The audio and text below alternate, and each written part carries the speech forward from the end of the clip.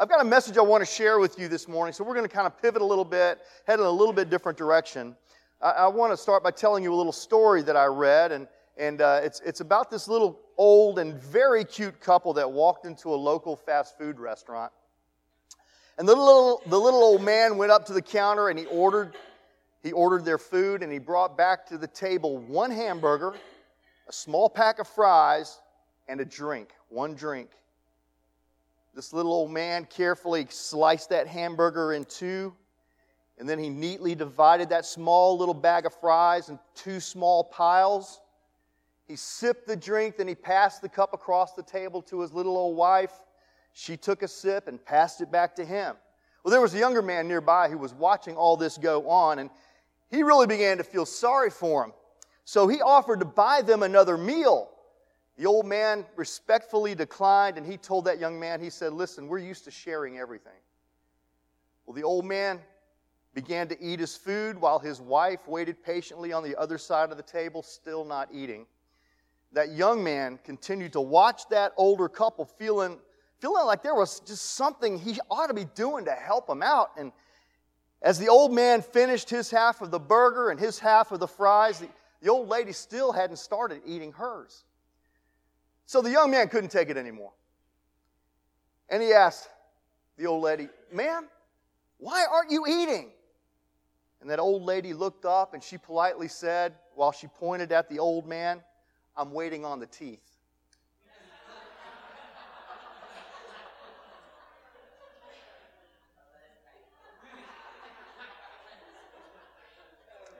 No, look, I'm telling you that story not to gross you out. I'm just telling you that story to help you realize that things aren't always what they appear to be.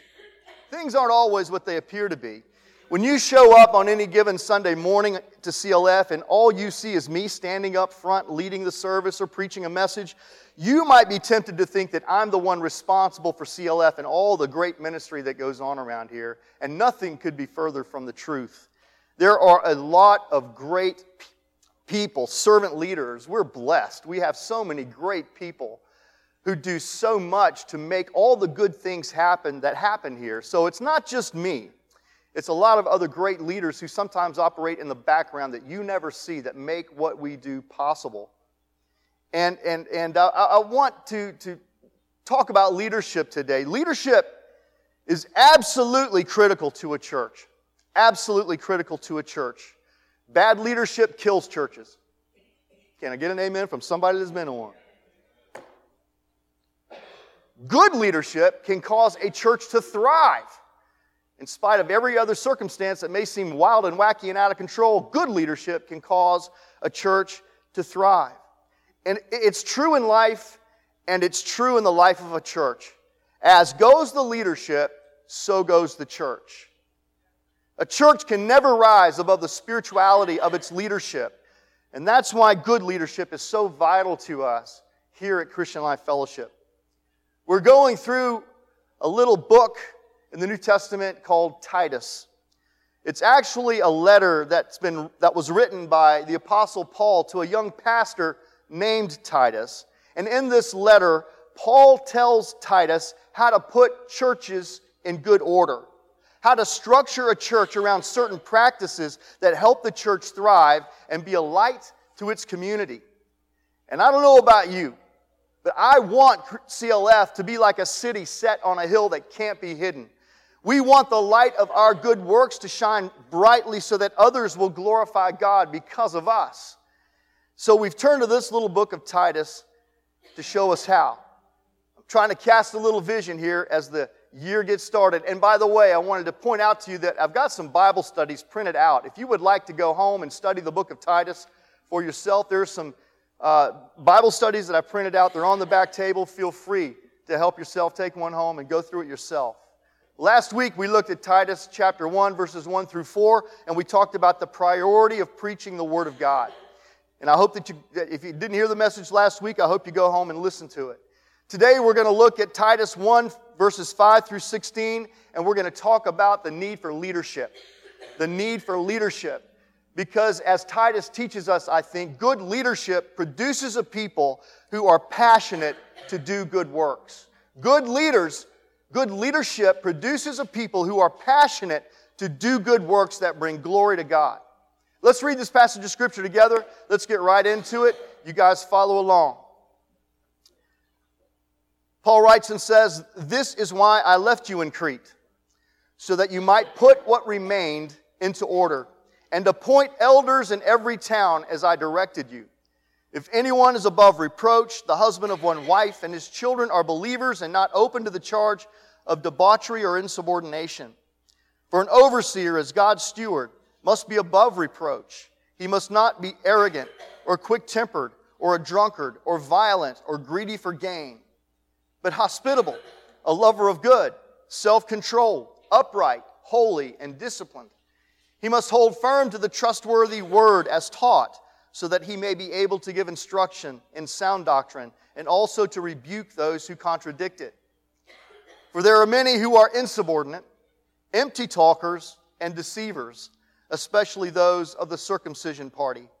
They must be silenced, since they are upsetting whole families by teaching for shameful gain what they ought not to teach. One of the Cretans, a prophet of their own, said, 'Cretans are always liars, evil beasts, lazy gluttons.' Ouch. This testimony is true." I love the way Paul says, and he's right. "Therefore rebuke them sharply, that they may be sound in the faith, not devoting themselves to Jewish myths and the commands of people who turn away from the truth. To the pure all things are pure, but to the defiled and unbelieving nothing is pure. But both their minds and their consciences are defiled. They profess to know God, but they deny Him by their works. They are detestable, disobedient, and unfit for any good work." Let's pray. Lord, I love you and I thank you for this word. I pray, God, that you would help us to latch on to what you are saying to us about leadership, about the kind of leadership we should look for, about the kind of leadership we should follow, about the kind of leadership we should provide. Lord, help us to see how we can practice good leadership so that we can become the church that you've called us to be.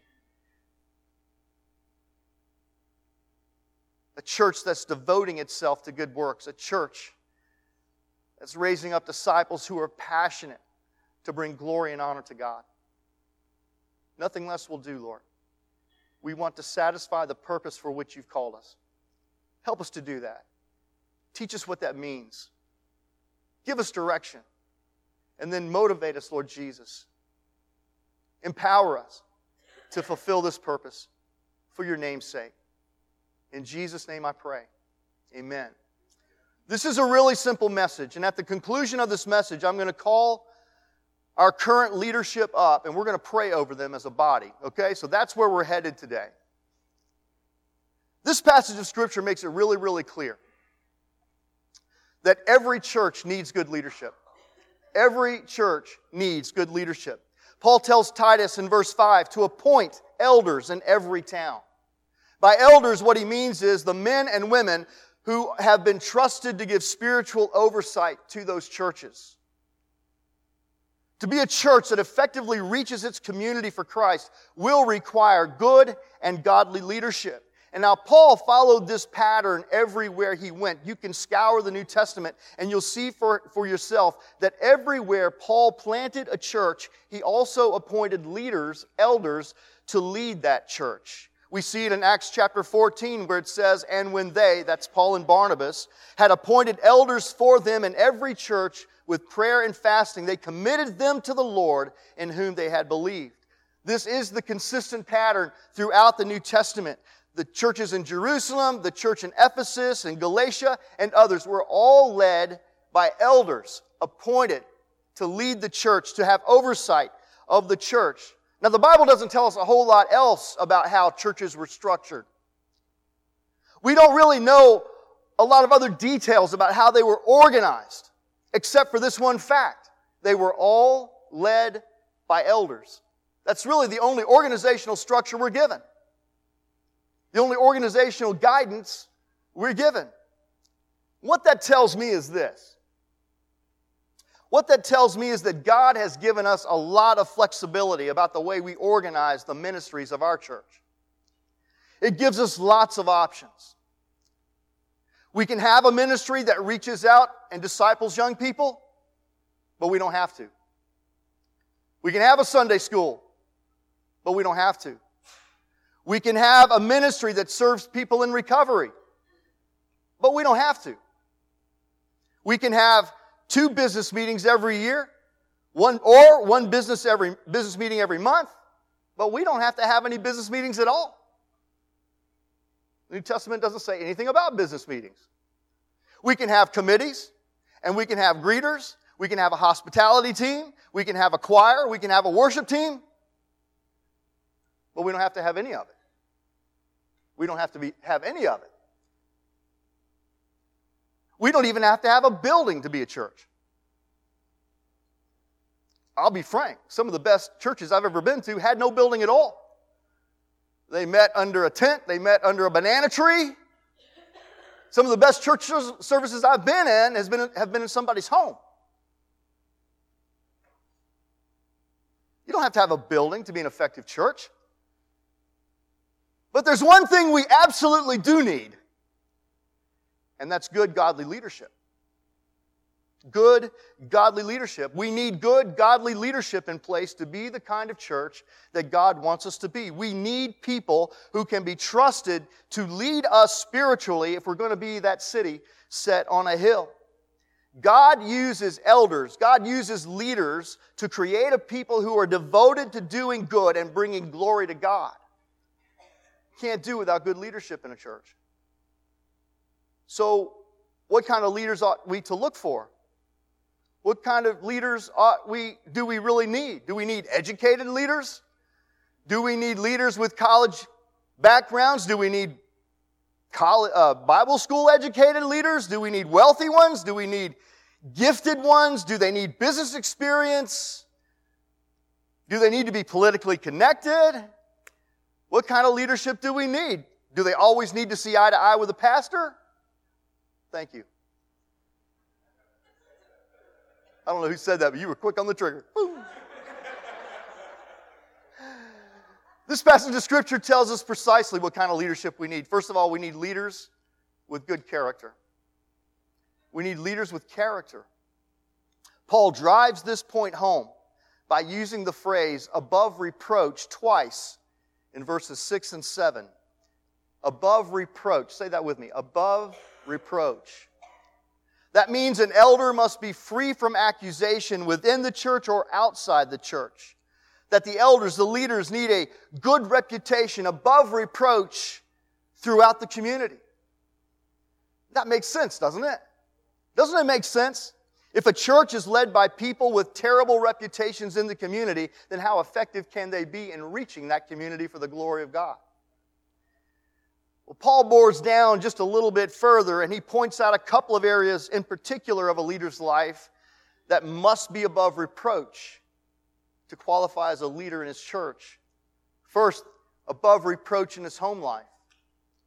Verse 6 says, he should be the husband of one wife, and his children are believers and not open to the charge of debauchery or insubordination. Now let me be honest. Let me be honest.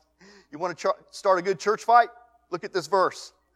This verse has started many a good church fight. Churches have split over the exact meaning of this verse. Some of the questions that have been raised are like this. Can a woman be an elder?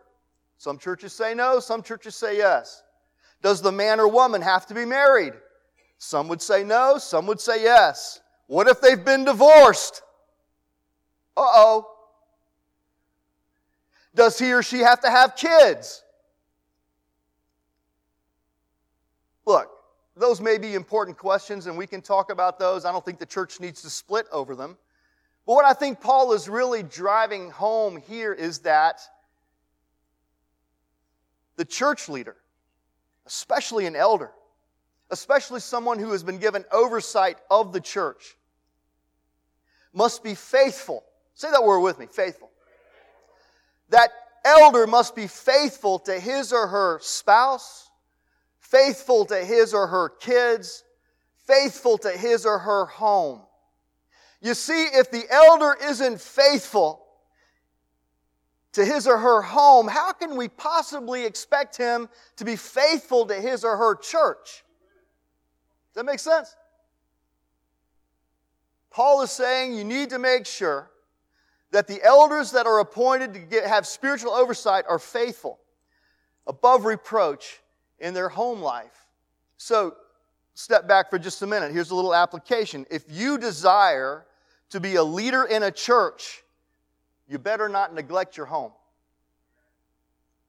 Because when it comes to church leadership, the home is a leader's training ground. Do you get that? Prove yourself at home first, and then God will open up those leadership opportunities in His church for you later. Does that make sense? Above reproach. All right, the second area that Paul mentions specifically where an elder needs to be above reproach or reputation needs to be really good is in the overall pattern of life. The way they live their life. In verses 7 and 8, Paul lists 5 vices and 6 virtues that paint a picture of the kind of character a church leader should have. It says he must not be arrogant or quick-tempered or a drunkard or violent or greedy for gain. Those were the 5 vices. Here come the 6 virtues. But hospitable, a lover of good, self-controlled, upright, holy, and disciplined, and a great speaker, and really able to keep your attention, and really funny. Oh, that's right, didn't go on to that. It's really funny how we want to focus on charisma. When God said, I don't care about charisma, I care about character. Anyway, did you notice that in this list of things that are given to us here, that these are things that should be expected of every believer? You notice that? I mean, just because you're not an elder doesn't mean that you get to be arrogant and quick-tempered, does it? You don't get a license to get drunk and violent because you're not in church leadership, do you? I mean, every Christian ought to be hospitable, a lover of good, and self-controlled, right? This list of qualities, it applies to us all, whether we're in church leadership or not. So what we need to do is look at this list of character qualities in the correct way. I want you to see that these ideals that these elders are called to, I don't want you to see these ideals that leaders and elders live by once they step into their leadership role. No. These are prerequisite qualities that should already be in place before they ever step into their role. Does that make sense? This isn't something they aspire to once they get into the leadership role. This is the kind of character they have before they step into this leadership role. All right? And then, of course, after they get into that leadership role, they ought to continue to live according to this standard, right? So, it makes sense in so many ways. But really what Paul points out here is the real reason God wants elders to have irreproachable character is because they are His stewards. They are His stewards. They are accountable to Him. Verse 7 says, for an overseer as God's steward must be above reproach. You see, those leaders have been placed in a role that represents God to that congregation. And He says, boys, this is the way I want you to live, and this is the way I want you to act. You represent me when you stand up here in a leadership role. You're my steward. Don't you ever forget it. You're not responsible to them. God says, you're responsible to me. You're responsible to me. And as God's stewards, He should be able to trust the leadership to represent Him well in the way they live and in the way they lead. So we need leaders with character. We also need leaders with conviction. We need leaders with real conviction. Verse 9 says, he must hold firm to the trustworthy word as taught so that he may be able to give instruction in sound doctrine and also to rebuke those who contradict it. Our leaders, especially those among us who were counted as elders, must be men and women of the book. Men and women of the Bible. They should know their Bibles, and they should know them well, and they should seek to know them better. But simply knowing the Word isn't the standard set by God here. They must hold firmly to the Word. They must have a tenacious grip on biblical truth. You see, God doesn't want them just to have a head knowledge of the Word. What He wants is that knowledge of the Word to penetrate their hearts and motivate their lives. Elders need a firm grasp on God's Word, according to verse 9, because they've also been given the responsibility to give instruction in sound doctrine and to rebuke those who contradict it. They need to know the Word so well that they can teach it and they can correct those who would misuse it. So to be a city set on a hill, the church needs leaders. It needs leaders with godly character. It needs leaders with biblical conviction. But third, there's a third characteristic I think that God is looking for here. We need leaders with courage. Say that word with me, courage. Courage. God wants leadership with courage. Steadfast courage. In other passages of the New Testament, we're told that elders have several responsibilities regarding the church. 1 Peter 5 tells us that elders are to lead the church by governing its affairs or directing the affairs of the church. 2 Timothy 4:2 says that elders are to feed the church by teaching the Word of God. James chapter 5 says that they are to care for the church by meeting their spiritual needs. There's a fourth responsibility that's pointed out to us here in the book of Titus. Elders are to shepherd the church by protecting it from harm. And Titus hones in on this fourth responsibility because it requires a lot of courage. Why? Because there's a lot to protect the church from, frankly.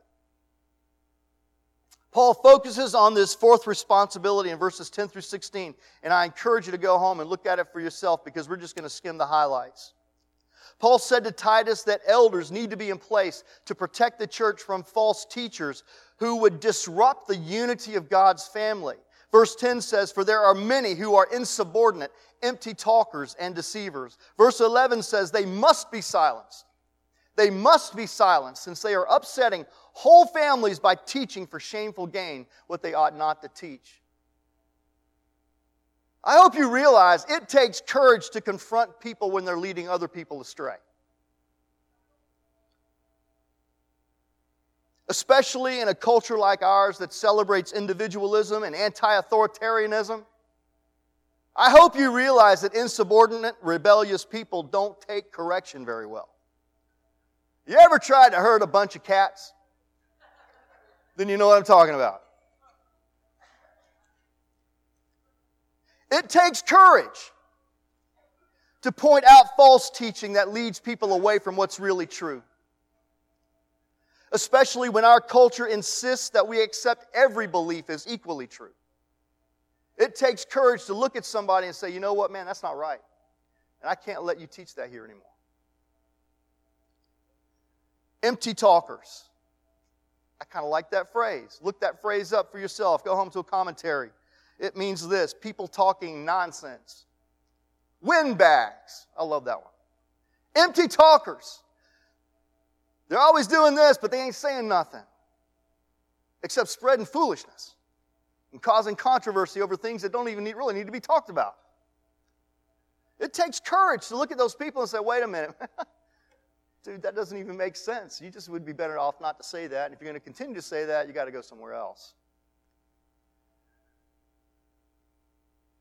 Empty talkers, people talking nonsense, windbags, they don't like being called out. They don't like being called out. They don't like being reprimanded. It takes courage. It takes courage to challenge deceivers who disguise themselves as followers of Christ and present themselves as full of biblical knowledge. It takes courage. I mean, they look like Christians, they sound like Christians, but it's all a sham. Their words and their actions don't line up. Verse 16 talks about it. They profess to know God, but they deny Him by their works. We have a lot of that going on in the church today. Thank God not much in our church, but a lot going on. I call them Christian atheists. They say they believe in God, but they live as if He doesn't exist.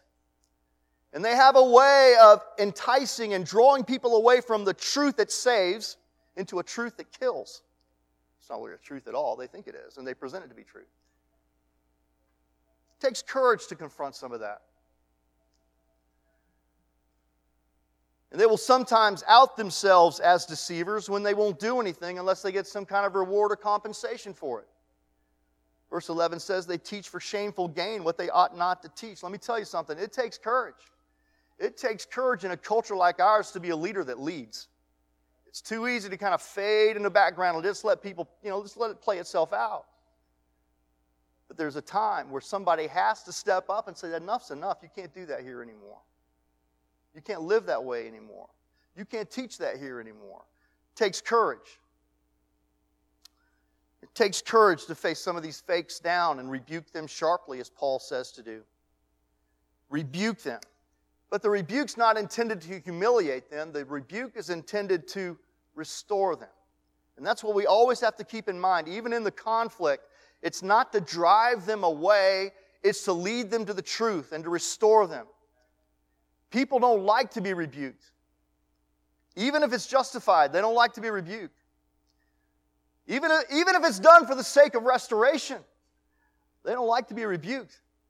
But that's the duty, that's the responsibility of an elder who leads his church as God would have him or her lead. Now that's a practice that we've been here. I've been here now 16 years. Steve has walked side by side with me for 16 years. Bill came alongside about 11 years ago. 12 now. Time flies. And Lord Jesus, have we had to show some courage sometimes? Because that's the kind of world we live in. To be the church that God calls us to be like a city set on a hill, we need good and godly leadership. There's just no substitute for it. We need leaders with godly character. We need leaders with biblical conviction. We need leaders with steadfast courage. Because it's these leaders who serve as our examples for what it means to really believe in Christ. They serve as our examples for what it means to really live for Christ. They model for us what it means to love and serve one another. They show us in word and deed how to live our lives as a light to the world. We need good leadership. We need good leadership. And I'm so grateful we got some. I'm so grateful we've got some. We have such leaders. We have such leaders. I'm going to call them up to the front because what I want you guys to do is pray over them. I think the most important thing you can do for the leadership in this church is to pray for us on a daily basis. Because the devil we walk, you guys don't understand this, we walk around with targets on our back. First of all, the enemy hates us. And he would love to somehow corrupt our witness. And we've seen it happen in other places. God, don't let it happen here. We also take a lot of unjustified criticism sometimes as God's leaders. Sometimes it's justified, and I hope we're open to criticism, but sometimes I'm not sure it's all that fair. Thank God we don't have much of that going on at Christian Life Fellowship, to my knowledge. But I'm going to call our leadership up. The leadership team, that the men and women that have been given spiritual oversight of this fellowship. John and Brian, your wives as well, please, if you bring them up. Chris and Laura are away on a trip to Michigan, so they're not here. Cindy would be here, but she's on a cruise. We're paying her way too much. I'm kidding. Michael and Savannah Grace serve our kids. Tyler, that works with Chris and Laura. You guys, come on up, come on up, come on up. What are you waiting for? Come on up.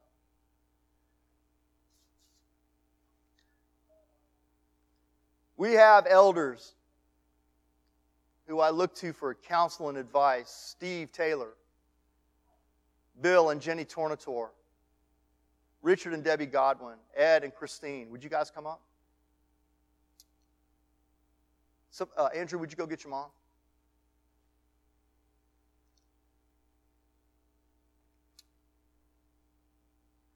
Man, we're so blessed with leadership here. And as we launch into this new year, I want you to know who your leadership is, and I want you to know that these are the people that you need to cover with your prayer, that you need to honor as your leaders. You need to defend them sometimes from some of the attacks. This is our leadership team. God has blessed us with people of character, people with biblical conviction, and people with courage.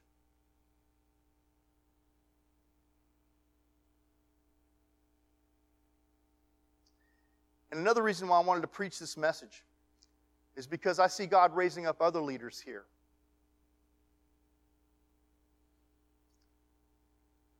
I've watched Him put His hand on some of you, and I know you're destined for leadership. Maybe not at CLF, but somewhere.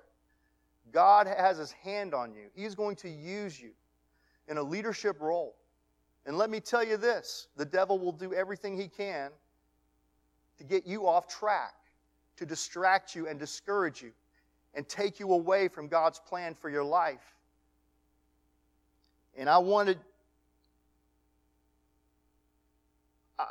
to use this message as an opportunity maybe to pour a little gasoline on your fire, to encourage you to begin now to prepare for that leadership role when it comes. Don't wait for the day you're voted into leadership. You be ready for it. You start preparing yourself for it today. Today. Get yourself ready for it today. By growing in your knowledge of the Word. That's what I love about this church, man. I'm watching some of you guys come in with absolutely no Bible knowledge whatsoever, and in just a matter of months, a year, 2 years goes by, and you know more than some of the people that have been sitting in these chairs for decades. Because you're hungry for the Word and you're growing in the Word, and that's setting you up for leadership. Grow in your knowledge of the Word. Grow in your walk with the Lord. Learn what it means to surrender to Him, to lay your agenda down for His. Grow in your walk with the Lord. Learn to lead well now in your home, because that's where you're being trained for leadership in God's house, in your home. You're learning to lead your children right now. And in learning to lead your children, you're going to learn how to lead adults who, for the most part, act like children. Sorry, I said that. It came out. I couldn't stop it. Must have been anointed. Lead in your home. Learn to love your spouse as Christ loved the church. And find a place right now to begin serving. Find a place right now to plug in, to begin serving in some capacity, because in that experience you're going to grow. You can't really lead unless you know how to follow. That's one lesson I've learned in life. I've got to know what the people I'm leading are feeling and thinking and struggling with so that I can help them overcome those fears and those barriers to help them become all that they're supposed to be in Christ. I've got to know how to follow before I can ever lead. I love these guys. I love this group of people. I'll go to fight. I'll go to war with them. Sometimes I feel like we've been in some battle. We've already, some of us, gone through some really difficult things together. And our hearts have bonded over it. And we know, I know what these folks are made of. I know their character. I know their convictions. I know their courage. And I believe God's got great things ahead of us. We've got great leadership in place.